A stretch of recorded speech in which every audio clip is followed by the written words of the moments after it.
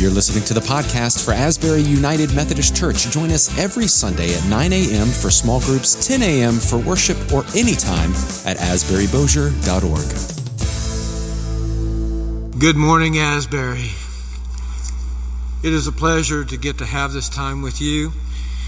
This day is Laity Sunday, as Pastor Matt said, and this is a day set aside in the United Methodist Church to celebrate and recognize the work and the mission of all of laity, both within the walls of this building and outside there in the world, in our everyday lives when we leave this place.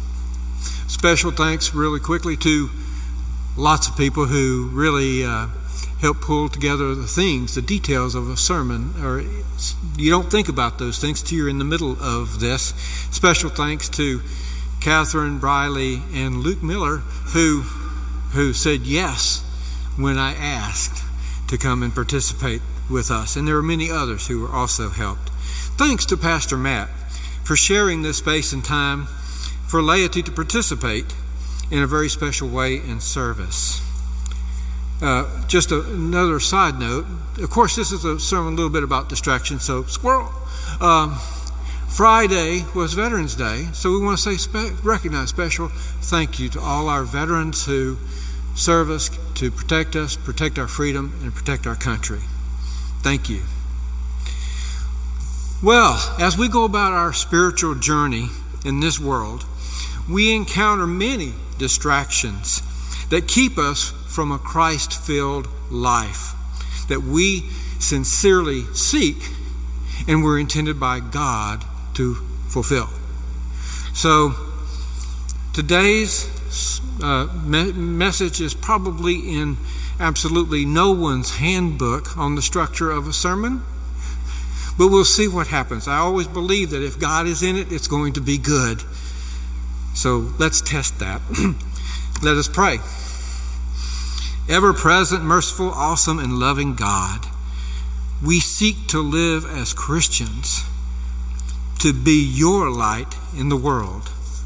But distractions are determined to take our focus from you and place it onto the noise of this world.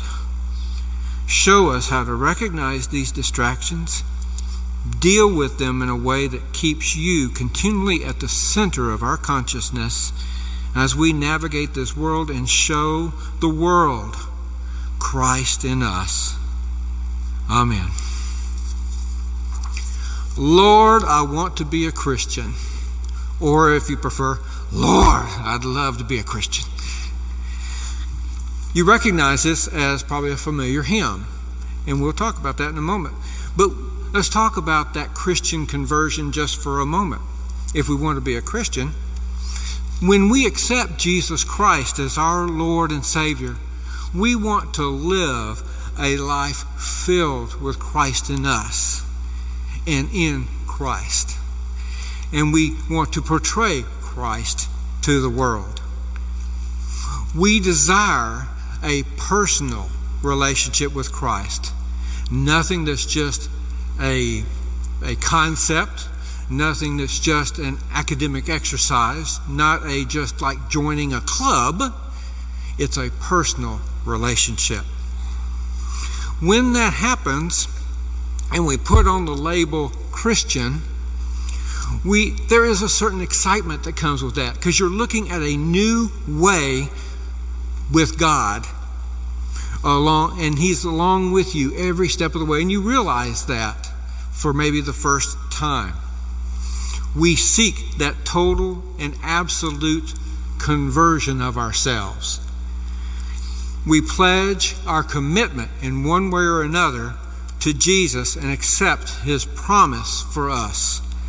And we look to fulfillment of that promise in all of eternity, beyond this time. Lord, I want to be a Christian. Like the hymn, we want to be, and I can't just say it. Lord, I want to be a Christian in my heart, in my heart. Short version. Lord, I want to be more loving in my heart, in my heart. Lord, I want to be more holy in my heart, in my heart.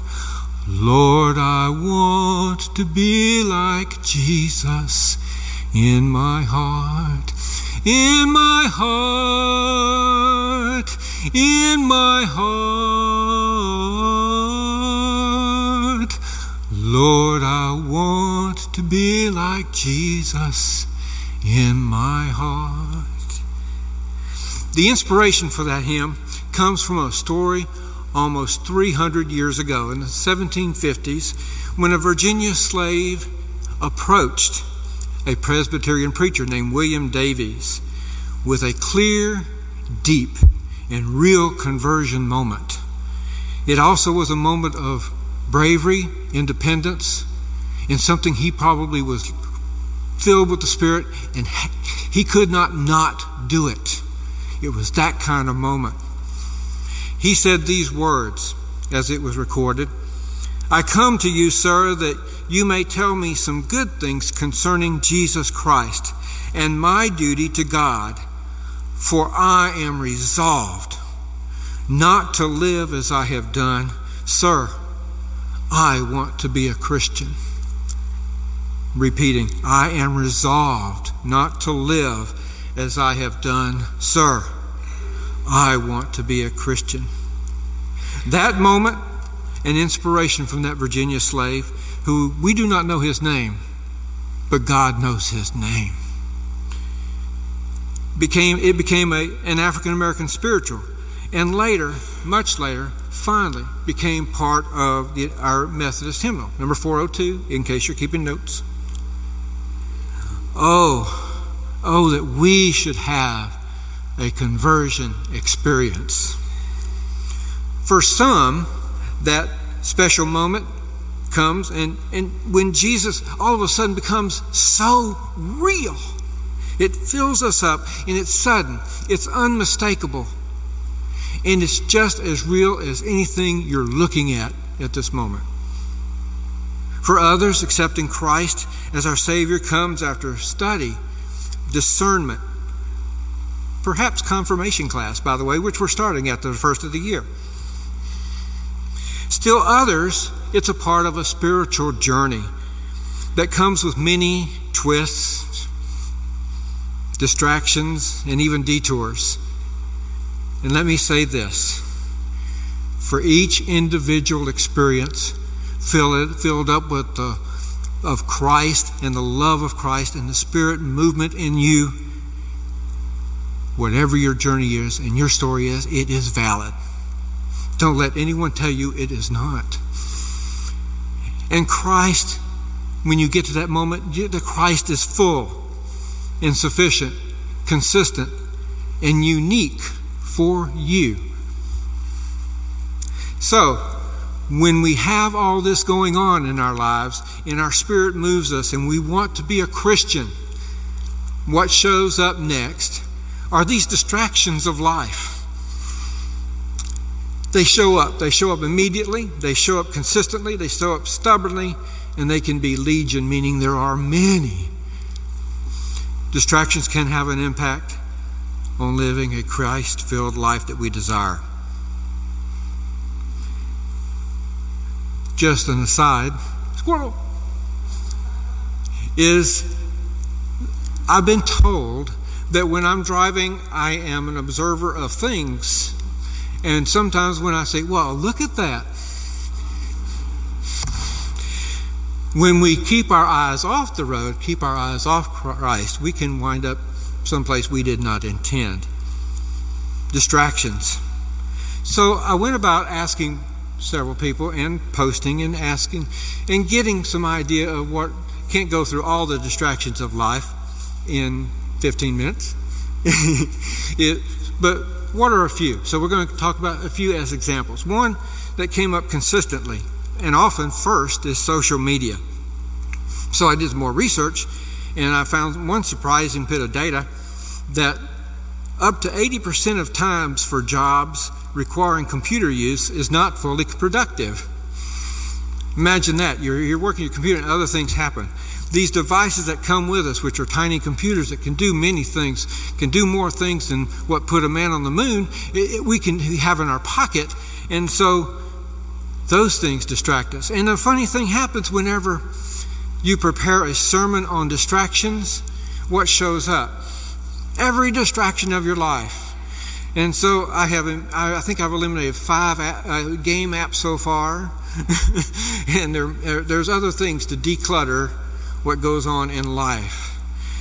Now, many, if not most things on social media are used and designed to gain and hold your attention.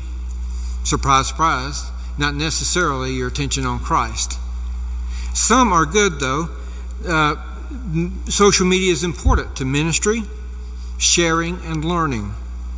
So some people, they suggest different strategies for dealing with different distractions like social media.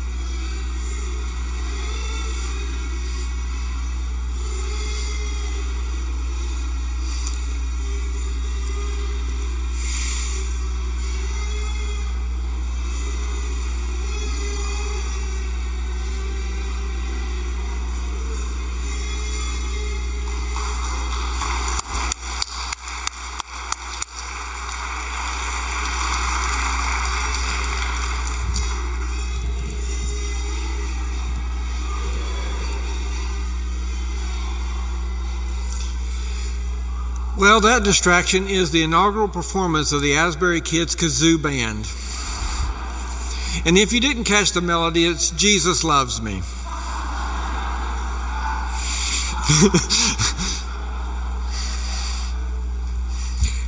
Okay, what to do with distractions? Well, we're going to talk about that a little bit more. Some of the strategies include elimination, trying to eliminate. But who would want to eliminate that? Some is isolation. Well, we do this, but we keep it apart from real life. And like I said, some is focused use. It's kind of like look, I'm a full-figured guy, and so diet may be something I should pay attention to, but the answer is not to stop eating altogether. That would be a bad result.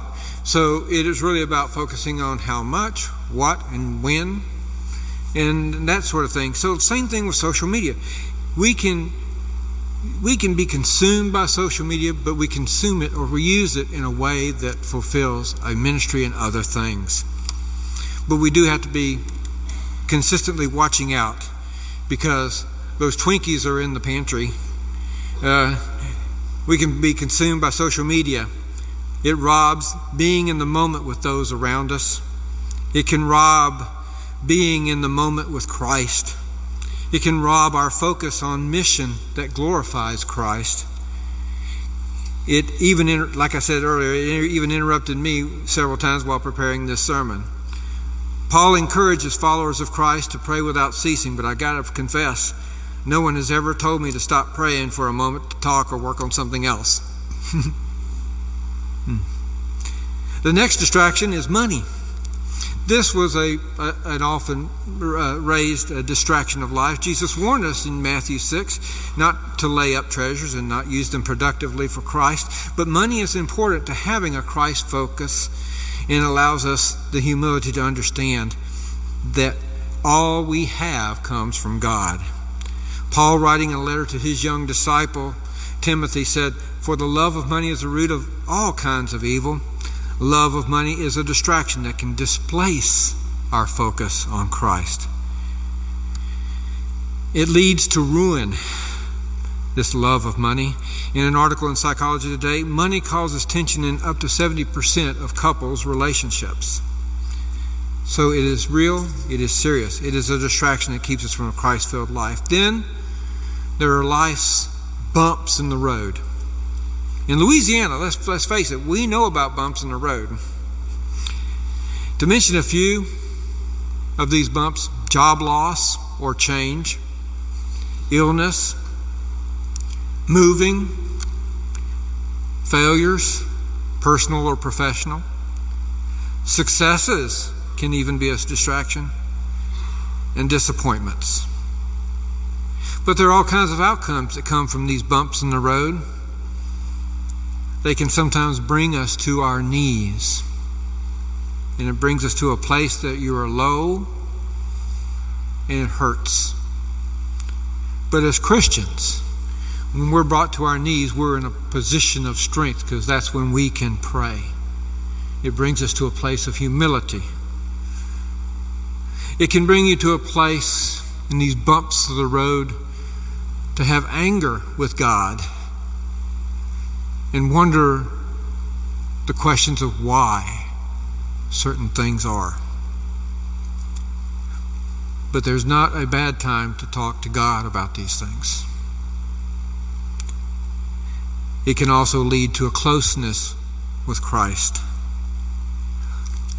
Bumps are a funny thing. They can be a barrier that can lead you to a new direction, maybe a better one, maybe one that's more in line with what God has intended for your life. It can be something that you can use to step up on and see things in a whole new way. So, how do we see that distraction? Another distraction is maybe a squirm in your pew moment, is religion. I know this causes a great deal of frustration, the things that go on in religion sometimes with lots of people, their experiences in the past or even present. It causes both frustration and anxiety with all people, regardless of where they are on the theological spectrum. Sometimes religion, specifically when religion focuses on excluding persons as unfit for relationship with Christ, that is a deadly distraction. When a religion turns its focus on relationship with denomination, organization, or construct, it can risk losing or diminishing sight of the relationship with Christ. Our church life here, or wherever you choose to worship, should be a place to refuel spiritually, to be in worship with our risen Christ, to be in connection with a community of believers and prepare for shining Christ into the world. Church, for me, is less to do with religion or denomination and much more with the faces I see. If I were to leave Asbury, the one thing that would be indelible in me is my relationship in Christ and your faces. Oh, there's other faces. There are faces of the people, the new faces and the souls that are going to come here. That means everything, because it means everything to God. Then what matters to me most is how we take our mission to make disciples and transform the world. Our mission statement: to bring hope, to build faith, and to reach out with love. We've got to put that into action. So, the distractions are many. May we resolve to handle distractions in a way that keeps our focus centered on Christ. Our challenge is to see Christ sometimes in the distractions. Perhaps we can use money, talents, or other treasures in God's service. Perhaps some of the bumps in the road can lift us up to see new opportunities to serve our Lord or divert us to a way that God intends for us. Perhaps through the turmoil of religion at the hands of humans, we can find the relationship that truly matters. And how can we not see Christ in the Asbury Kids Kazoo Band, proudly and loudly proclaiming, Jesus loves me? Finally, through all the distractions of this world, we can be resolved to find our way to live a more complete life in Christ. Which brings us back to the profound and powerful and bold statement of that Virginia slave. Sir, I am resolved not to live any more as I have done, sir. I want to be a Christian. Amen.